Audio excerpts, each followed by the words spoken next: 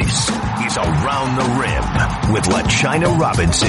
Hello, basketball fans. It's college basketball season, which means your favorite women's basketball podcast, Around the Rim, is back. I am your host, LaChina Robinson, joined by my fantastic producer, Tarika Foster-Brasby. And we're going to jump into a very exciting episode. I think we've been mentioning in the intro of every podcast you're hearing right now that these recordings took place during Women's College Basketball National Media Day at ESPN on Bristol campus, where Tariq and I actually got to be in the same place, which was nice. Can you imagine? I know. Can you believe this? Even though, like, she just does other stuff while I'm talking, so I kept trying to look at her and she's on her phone and whatever. She doesn't care. So rude. But at least we have our energy that we can exchange in that space.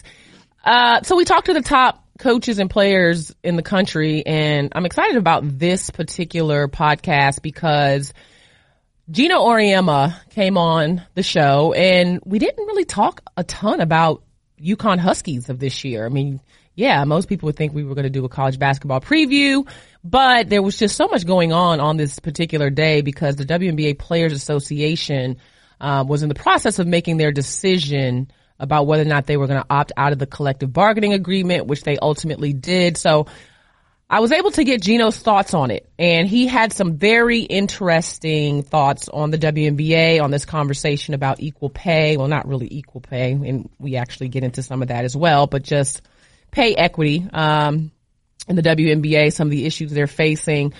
We also talked about growing fans and whether or not college basketball fans and WNBA fans are one and the same, or could be one and the same, or should be one and the same. So we jump into that a little bit, there was an interesting story that Geno tells about the Connecticut Sun fans booing former UConn Huskies, which I didn't realize that took place, but very, very cool stories from him and thoughts on the WNBA in general. You know what I thought about when he said that? What? I thought about Diana Taurasi when she played when the Phoenix Mercury played Connecticut just this past playoffs, and how there were so many people that were still in the crowd cheering her and booing her at the same time. And when she hit the shot near the end, she kind of made this finger where she was mouthingly saying, like, this is still my house. Like, Connecticut is still my state. I still run this. And I thought about that when Geno said that about people still boo Connecticut players. I definitely said at the time, and I'm sure you remember this game because you're a huge Connecticut Sun fan. Sure am. I remember the whole duel between Courtney Williams and Diana Taurasi, and there was a point where, and I don't know what Taurasi did, and I tweeted this, you could probably go back and pull it, but I was like, she still owns the state, is basically what she said. Right. Like, basically. Like, she still owns the state. But I love that Connecticut Sun fans are like, listen, we appreciate you, but this is our team, which is a different and interesting mindset from what you may expect from a college fan base and how they treat players in the WNBA. We also talked to Geno about his staff. Had a staff change this year and wanted to get perspective for other college coaches on how he makes those decisions. So good stuff on that. And then, of course, we talked about this year's team, where he shared with us the two players that he thinks are going to have to make the biggest changes or have the most growing to do in order for UConn to kind of reach the pinnacle of what they can be, and get back to their national championship status.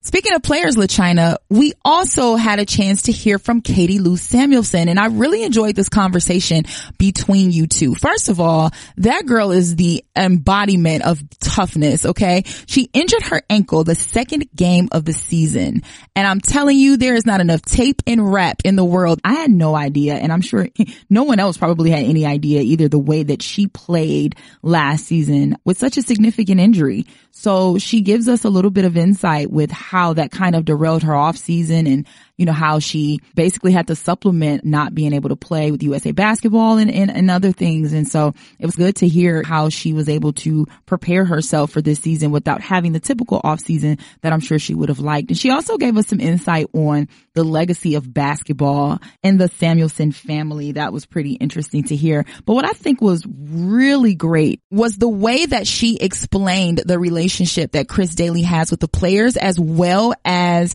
what she means to the UConn Husky team. It was very interesting to hear. She talks a little bit about how detailed she is, and she has a standard. And her standard has been a part of the UConn tradition for many years, has really helped them along the way into becoming the championship caliber team that they have. And last but not least, she talks about Kobe, which is definitely dope because we know that Kobe Bryant is a huge UConn women's basketball fan. She gives us a little sneak peek of what it's like hanging out with Kobe, watching film with Kobe. You guys are going to love this interview. So, LaChina, I think that the fans are going to be ready for a good show with Geno and Katie. Ladies and gentlemen, we are excited to have the head coach of the UConn Huskies with us, Geno Auriemma. It's Halloween.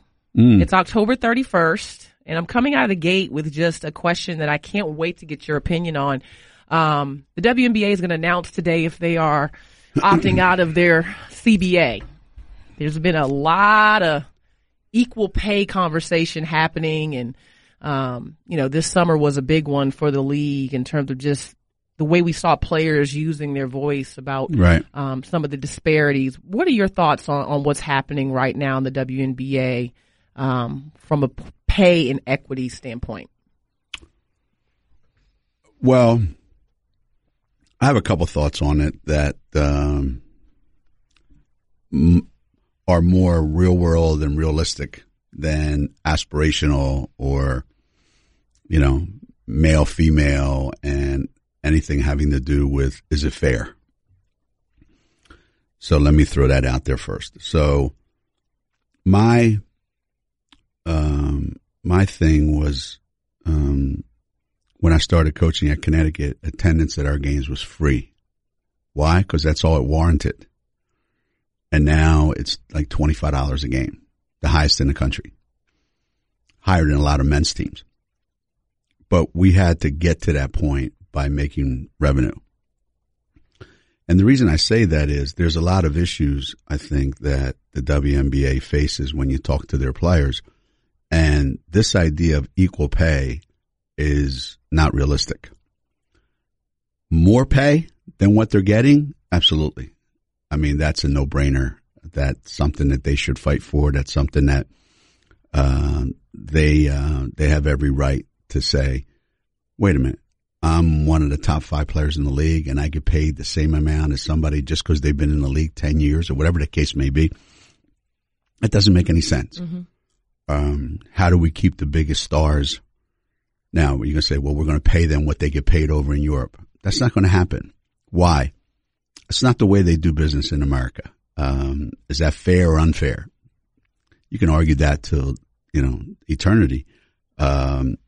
So what can the players do? I think they ought to demand that they get paid according to their talent level, that the best players get the most money. So whatever money's available, it's got to go to the best players on your team. Mm-hmm. Everybody else, they're going to have to make do with what's left, what's available. Number 2, from an outsider looking in, I think their messaging has been really bad. So I think they have to sit down with the league and say, listen, we want to be partners in the marketing and promotions and selling our league instead of constantly saying we're deserving of your support. Why? Businesses don't deserve anybody's support. You have to earn it. Mm-hmm. So there's a way that they can do that, I think, by the partners being the players and the owners getting together and saying, and the league, where do we go to attract people of influence to invest in our league? And what can we give them in return for their investment? As opposed to, hey, invest in us because we're women and we deserve a chance. Then that's a charity. Right. So you either have to be a charity or you have to be a business. So in order to be a business, you have to prove that and realistically, a bunch of the teams in the league are doing that. Mm-hmm. You know, you go around and you see the crowds at some of these games. You see the level of excitement in the playoffs, and they're doing so many great things. The level of play is better than it's ever been. You know, they've got so many great things going for them in the WNBA. They're not doing a great job of letting the rest of the country know that. So they've got to partner with the league. They've got to partner with TV, ESPN being one. When I was doing the games on ESPN, everybody in America knew every Friday night there's a game on Lifetime. Every Sunday afternoon or Saturday afternoon, whenever, there's a game on NBC. And every Wednesday, I think it was, there's a game on ESPN. So there were 3 games a week, every week in the WNBA. Now, people have no idea when the games are on. They have to search for them. So there's got to be a better way to sell and promote the league to the fans and to the corporate sponsors, saying this is what you will get back in return, as opposed to we want 51% of the profits. Yeah. There are no profits. Well, and that's the part that I think, that's where the messaging, I think, has gotten mixed up. Number one, you know, I think they've had to clear up the fact that they're not really looking for equal pay. You know, Exactly. They look at the NBA, and even though people are using this hashtag, they're like, okay, we understand that it's not going to be equal, right? Correct. And then when it comes to percentage of revenue, there are teams that aren't making any money. Right. So where is the revenue? Right. You know, how do you do that when you're in the red? Like, Right. There's nothing more to negotiate. But you're absolutely right in terms of the marketing. And I think social media has allowed the players to control some of their own messaging and to get, you know, what they think should be marketing out there. We're seeing more shoe deals. Adidas is doing more on the WNBA side from a shoe contract standpoint. You know, Puma stepped up in some situations. But the fan part is intriguing to me, Coach. And one question I have for you, we keep hearing there needs to be more synergy between college fans and WNBA fans. Is that realistic?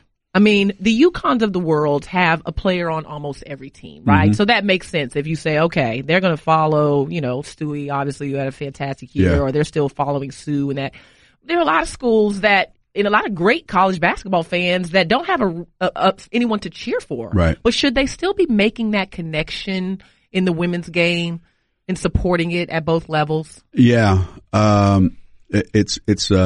It's a delicate situation and a not pleasant answer, in that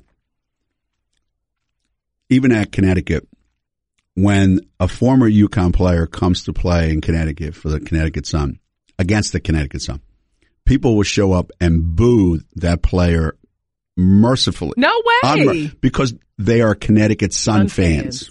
Oh. Yes, during the introductions, we love you. We remember your 4 years at UConn. The game starts and one of them is complaining about a call. They get booed. Wow. That's a good thing. That's a good thing. One of the issues that has been problematic for women's basketball fans in the NCAA tournament is women's basketball fans are fans of their team. They're not necessarily fans of basketball. Mm-hmm. And women's basketball in general. They're just not fans of basketball. They're fans of their team and their players. Now, some places it's better. In the pros, a college football fan is a football fan who will also watch NFL games. A college basketball fan, if there's an NCAA tournament in your town, and even if your team's not playing, you're going to go to that game. Mm-hmm. Sell the place out. So I think on the women's side, to say, well, UConn fans should then become fans of the WNBA, or Texas fans should be the fans of San Antonio or Dallas, I should say. You know, that's not there yet. Mm-hmm. That's not there yet. And I think there's a crossover, a little bit of it, but I think you have to find new ground. And I think you have to create a whole new level of fans. And the Connecticut Sun has done that. The Seattle Storm has done that. Who else is that? Las Vegas is probably going to be able to do that. You know, there's Los Angeles certainly has done that. Minnesota has done that. So there's places where it's getting done where they're not depending on the college crowd. They're depending on the new fans that they've created. And that's going to have to be part of the marketing. And to me, how you sell something is almost as important than what your actual product is. Yeah. Like people say to me, I was an article I read years and years ago. It said, how much marketing, they asked the CEOs of Apple, how much marketing did you do? They go, none. How much did you focus groups? And he goes, none. He goes, what do you mean none? None. They said, we made a product and then we told people, you have to have this. Mm-hmm. We didn't ask, would you like this product? First we created the product and then said, you have to have this. And everybody went, you're right. So they have a great product in the WNBA. They're just not doing a very good job of telling everybody we have a great product. Yeah. Watch me work or this. Those are not causes anymore. Yeah. Now it's about watch the best. When I was doing the games in 1997, the first year, they promoted the league as watch the best players in the world play basketball. Yeah. And people went, damn, yeah. Well, that's going away. Yeah. And that needs to come back. How good the players are. Yeah. The level of play. Not, hi, I'm Kyrie Irving. My favorite player is, who cares? How long are you going to depend on the NBA to sell your product? Right. No. You have a great product. You don't need anybody, you need to sell it. Yeah. On its merit, because it has a lot of merit. It's an outstanding product. Absolutely. I mean, it's outstanding. I was at the finals. It was an unbelievable atmosphere. Yeah. By two really, really good teams being played at a really high level. Yeah. Not enough people know about it. All right, women's basketball fans, we are at halftime of our interview with UConn Husky head coach Geno Auriemma, but we wanted to come for just a moment, take a break to say we appreciate you listening and your support of Around the Rim. And to keep up with our podcast, we are on Twitter at Around the Rim Pod.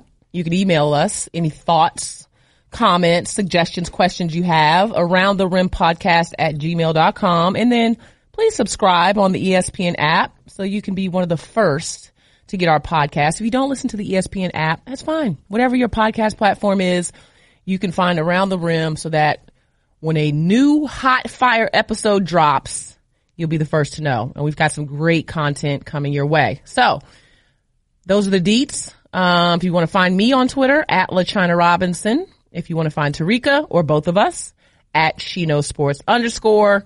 And that's it. So now more from Geno Auriemma. Tarika's going to make me move on to a little bit of college basketball talk, but I want to take a different angle with you in that, we have a lot of coaches that listen to our podcast, and, Marissa has gone on and is is coaching at BU, what's going to leave now. Yeah, at BU. And so Jasmine has joined your staff, and, we see staff changes happen on various basketball, organizations, NBA, WNBA, college, but just curious what is your philosophy in terms of how you figure out, you find out, Marissa's leaving, going on, she's going to be a head coach, what you need at that moment, what kind of coaches you're looking for, what are the qualities, how often are you looking at the landscape of what's happening? I know you've been very passionate, outspoken about the need for our coaches in the women's game to develop themselves, right, whether it's going to conferences or whatever, learning and understanding your team's identity and all those different things. How do you develop a staff, or how do you hire? What do you look for? It varies. And not that you've had to do it too often. Yeah. But. Yeah. I mean, it varies in that, my very first hire was Chris Daly, and that was more of a survival mode. I need somebody really, really smart, somebody really organized, somebody thorough, somebody that just really gets it. That's really, really good at all the stuff I'm not good at. And that was easy. So that was an easy one by necessity. Then as you go forward, I want to keep a former player on my staff. Why? Because it's another voice. It's another person that can sell your program to who? To your current players. Hey, this is what he's talking about. This is what this means. To recruits. Hey, this is what happened with me to your fans. It's a connection between, your former team and your present team.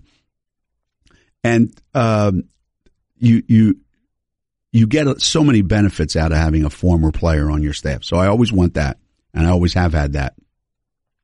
And then the next thing is, what is the makeup of those people that I just mentioned, me, Chris, and a former player? What are we missing? Mm-hmm. And it can't be, well, I want to hire a friend of mine. Well, I want to hire a great recruiter. I want to hire a post-players coach. To me, it's always been, who can I find that's a great communicator? Someone that I think could sit down and have a conversation and be effective with anybody in our world. Recruits, players, fans, administrators, you name it. That person can represent our program and people go, wow, this is what you guys are? Yes, this is what we are. So when, let's say when Tanya and Jamel left to go coach in the, Cincinnati and Temple, it was like, okay, what do we got here? Well, we need a former player when Jamel left. Who's out there coaching? Who's doing what? Well, Shea Ralph's at Pittsburgh. Perfect. Bring Shea in. Tanya leaves to go coach at Temple. All right, what do we need? Wow. What are we missing? And then out of nowhere, my daughter and people go, no, you should hire Marissa Mosley. That would be really, really good. I'm like, why? Who's that? Blah, blah, blah. She worked at camp, so you sit down and you go, wow, it's exactly what we need right now. Mm-hmm. So now Marissa's out of nowhere goes, I think I want the BU job because I went to school there, blah, blah, blah. So now we look around and CD and I sat down and we said, we're old. You and I are getting older. And Shea's been around a long time. What do we need? We need somebody young, that's got a different vibe. It's got a different outlook. We'll say the same things, but in a different way, blah, blah, blah, blah. Well, Jazz was here for 2 years. How'd she do? She was great at Washington. She was great at DePaul. Boom, easy. So for me, it's always, what do we need? Who do we know has those things? And then let's go get them. Yeah. As opposed to somebody calling me and saying, listen, you've never met this person before. You don't know them, but I think they'd be great. I don't usually operate that way. Yeah. And I think that's good for our audience to hear, because one thing that, I get calls after the season all the time, like, oh, we're looking for a post coach, or we're looking for a great recruiter, and those things. And it's like, I'm always interested in, even though you haven't had a ton of openings, right, like how you go about formulating your staff. I have to ask you one more question quickly, because Tarika's going to make me wrap. But this year's team, when I asked Lou, how things are going. Yeah, what'd she say? She gave me like this death stare and said, we have a lot of work to do. Yeah. And it was clear in her mind, with an understanding of what the expectation is at Connecticut, that this team has growing to do. Right. From your seat, what are those areas, and who are the key pieces that are going to have to make the biggest jump for this team to be what it can be? It's funny that Lou would say that, not surprising, but it's funny in the sense that the two people that have to grow the most are Lou and Fisa, because we had a conversation Friday. They've been the recipients of other people leading the charge, and Lou and Fisa kind of like, hey, we're going to do our thing and see how our thing fits in with the big thing. And then next thing you know, woohoo, here we are. Now they look around, and I said, by the way, have you guys looked around lately? Do you know if you two don't make some changes and become all those other guys that were here before you, nobody else is going to do it? See, like, are you expecting our freshmen to do it? I don't think Stewie ever came to practice and went, I can take today off because Lou will do it. No, they didn't even know who you guys were when you were freshmen. Now you guys are seniors. You have to make the biggest jump. And you know what? They have. And then Crystal is learning every day how to be a leader of people. I think young players, quarterbacks, point guards, whatever the case may be, they want to lead, but they don't know how. Mm-hmm. So they don't know what to say. So first you have to teach them what to say. Then they don't know how to say it. You have to teach them how to say it. They don't know how to follow up what they said. So you have to teach them that. And her growth has been unbelievable on the court. Those three I'm not worried about. Everybody else, what Lou was referring to with the deaths there, we got a lot of question marks. How are they going to be answered? That's what November, December, January are going to be all about. And it's going to take us a while to get there.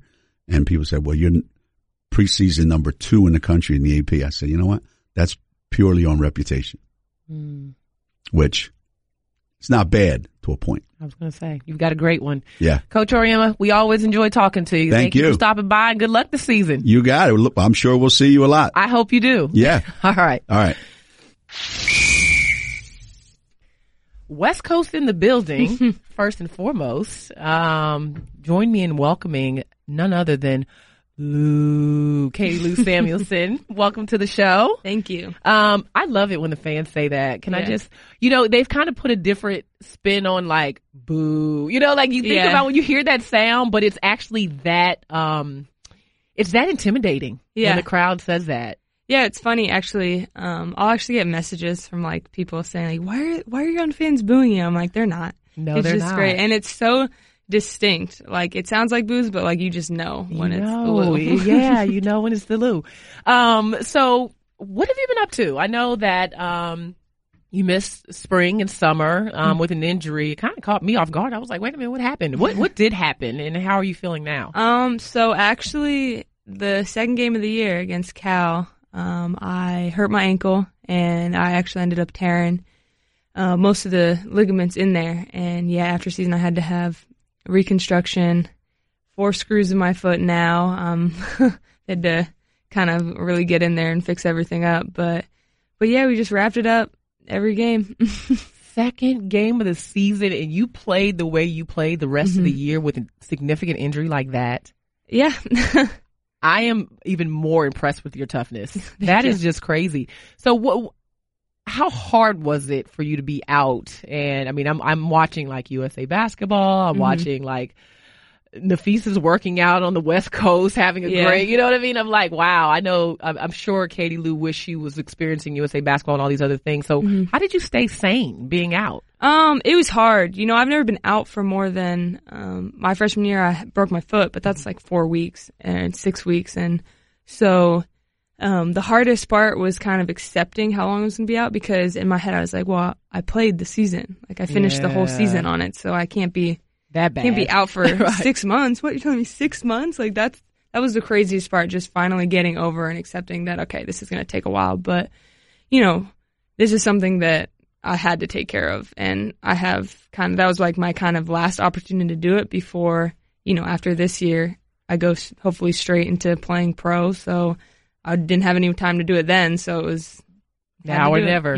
Well, what did you do? Did you develop any new habits or new things that you started doing for fun? Or I mean, I definitely read more. I didn't, I just tried to stay sane by hanging out with people and stuff like that. But, May, I was actually the only one on campus. I stayed to rehab and stuff like that. So that was a tough month, just being on campus by myself, trying to figure out what to do every day. Yeah. But I was taking a class, luckily, so at least I had that to kind of keep me insane. Right. So the Samuelson family you guys have this legacy, of tremendous girls and women's basketball. How far back in your family does the game of basketball go?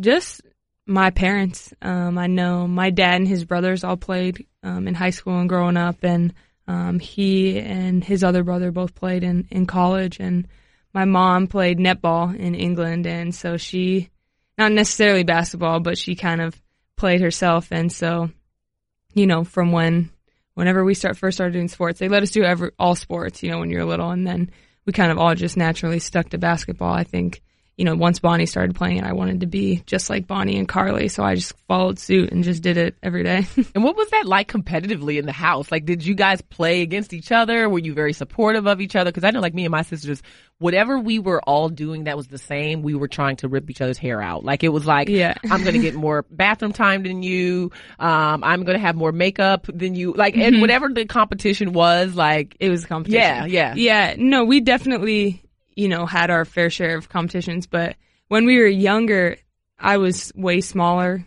slower. Like, Bonnie's 4 years older. Right. We'd be in the backyard. We'd play this kind of game and kind of like one-on-one, but not one-on-one fully because that's not fair. She's 4 years older and way bigger than me. Which probably helped you, though, right? Yeah, definitely. So it was like they never took it easy on me when I was younger. So then by the time I got bigger, it was like I got to get back at them whenever I could. So it was kind of this ongoing, like, always competitive with each other. And then it kind of changed to just me and Carly. Bonnie was the oldest. She had other stuff to do. So Carly and I were together.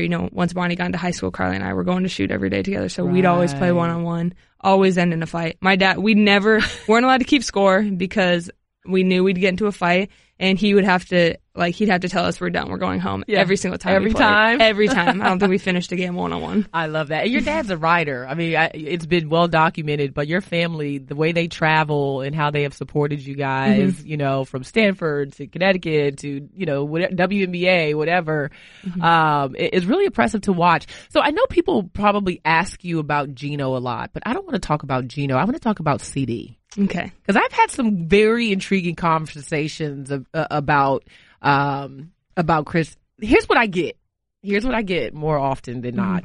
So I was talking to some UConn players, and they're like, she is the person that you absolutely love, but that annoys you. Right? Yes. Because of her, you're shaking the head because of how detailed she is and all the, you tell me a little bit about that.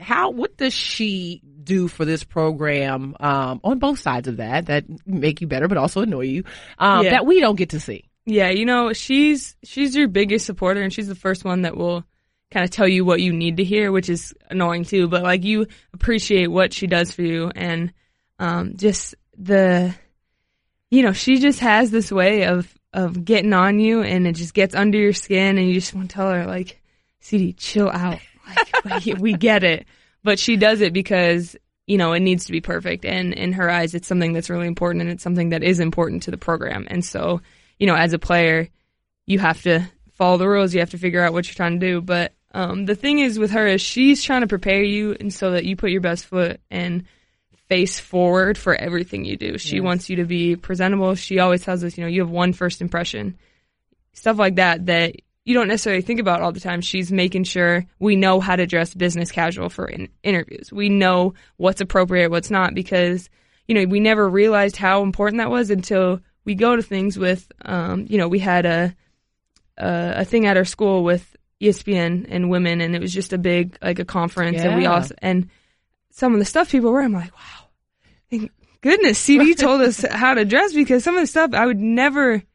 Yeah. But people don't know, and you never know. And so her teaching us this now and at a younger age is really helpful for all of us, and you appreciate it as it goes on. At first you're like, why do I have to wear tights and skirts to a game right now? Like, I gotta wear dress pants, but it all makes sense. Yeah. Well, and I think that's the part that people don't see about CD is that the way you guys show up in the world, because even when you go onto the WNBA, we see, the Swin Cashes of the world, or the Breanna Stewarts, the Sue Birds, all of that, like, they function so well and show up so polished in the world. And a lot of that is what you guys learned at Connecticut. Like, she's not just teaching you guys how to play the game, but also how you show up. And you use the word perfection. And that's the one thing I always see when I'm able to go to UConn practices, is that she believes that there is nothing wrong with perfect. Some people will say, oh, you'll never get to perfect, you know what I mean? Yeah. But that's the bar for her, right? Exactly. She's always like, nope, your toe needs to be right there. Exactly. When we start every practice running 2 laps around the gym, and we can't cut a corner. Cut a corner, it'll drive her insane. And it's stuff like that it just shows how high of standards she has. It might not seem like the most important thing, but that transitions into what we do in practice later. That transitions to us cheating on a drill, cheating a play. Everything kind of connects. So she makes sure everything is exactly the way it needs to be at any time. Yeah. You guys have had some heartbreaking moments the last couple of years, right? Mm-hmm. And I know when I played, it was like you're always happy you get another shot. You're like, yes. Now you don't have Gabby. The team has changed. Mm-hmm. But what, in your opinion, about this team, because every team is different, could allow you to go out on top with a national championship?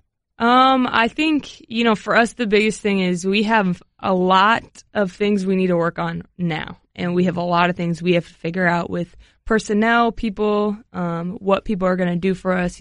It's pretty consistent that, Nafisa, Crystal, and I have played in big moments.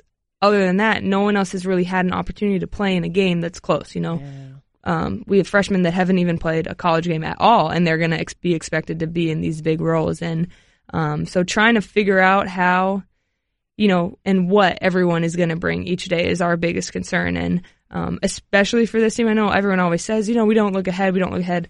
We can't look ahead with this team right now because we have to win today in practice, and we got to make sure we get something done that's positive for the team. Last year and the year before, we could have gone through, had a bad practice, and it didn't necessarily mean that we lost that much. Mm-hmm. This year, we kind of need each day to get something accomplished in order to make us feel comfortable for the season. We play on Sunday, our first exhibition game, and I'm pretty excited to see how it goes. People are in, big roles. Megan's going to have a big role this year, so I'm excited to see how she takes that. I am as well. I'm definitely looking forward to how she kind of comes along because we felt those moments last year when you're like, okay, she could have a big breakout, but now it's going to be the expectation. Last question, because Coach Auriemma is like staring at me outside the glass. One thing that you have taken away from your interactions with Kobe, I know, he has taken a liking to UConn, and his daughter is your biggest fan, and so you've gotten to be in spaces with him. Is there anything he's said that has stood out to you or from your interactions with him? Yeah, I mean, the biggest thing is clearly, he has that show called Detail. Yeah. He sees every detail, and not even like CD details. I watched film with him, and he's stopping the game every 5 seconds and looking, what did that person just say on the bench over there? I'm like, what? How did you even see that over there? He's watching timeouts. You might think, I only need to watch film. No, you need to see how everyone reacts to every play. If I hit a shot, how my defender reacts, because then that's going to be how I play the next play, next possession, how I react when someone else does something on me, because then that shows them. Wow. Everything he said is so, when you look at it, you're like, wow, that really does, it makes sense, and it's something you should be paying attention to, but the way he approaches it is just a whole different level. Yeah. Well, I know he's made you better, though, right? Yeah, this definitely. film session, right? Yeah. Film sessions with Kobe. That is Lou. Ladies and gentlemen, good luck this season. Thank you. Always good to see you. Thanks. We want to thank Geno Auriemma for taking the time to come on our show and sharing his thoughts. I just think it's so important. A man that is accomplished as much, arguably the greatest coach in the history of college basketball, to have his thoughts on various topics. And so we just thank him for, I interact with a lot of coaches all year long, and I'll say this, Geno is willing to talk to me about anything. He's never said, hey, you can't come to our practice. He's always willing to share. He wants to grow the game. So I just appreciate that about him. And that's a form of giving back to the game, because not everyone does that. Not everyone's willing to give us that level of access to teach. Should it be that way? No, I think everyone should share and teach. But Geno Auriemma, whether you like him or not, he's always trying to grow the game. And I appreciate that about him. Yeah, we also want to thank Katie Lou Samuelson for coming by and spending some time with us and Around the Rim. It was just good to hear from her and to see what, she did this off season and what she's looking forward to doing and teammates that she's looking forward to playing with, as they continue on in their year. Right now, the UConn Huskies are sitting at 5-0. Katie Lou actually just coming off of a big game against the Purdue Boilermakers where she's tied her season high at 22 points, and they'll be playing DePaul on Wednesday at 7:00, but I think everybody is really looking forward to their matchup against Notre Dame, number 1 Notre Dame, coming up this Sunday on ESPN at 4:00. And I think that's the matchup that, considering the shot heard around the world from Arike Ogunbowale last year, I believe that is the matchup that so many people all over are going to be anticipating seeing. So we will definitely be tuned in for that. I think that's all I had. Yeah, that might be it. It was a great show. I mean, there really isn't much to add. Yeah, I think that's pretty much it. We'll see you next time on Around the Rim. Thank you for tuning in. Make sure you're checking ESPN women's basketball site for all the upcoming games. There's some good ones happening in the non-conference. Great writing from Michelle Vopel and Graham Hayes and all that to set up the season. So, follow along. Thank you for listening to Around the Rim. Check out more podcasts from ESPN on the ESPN app.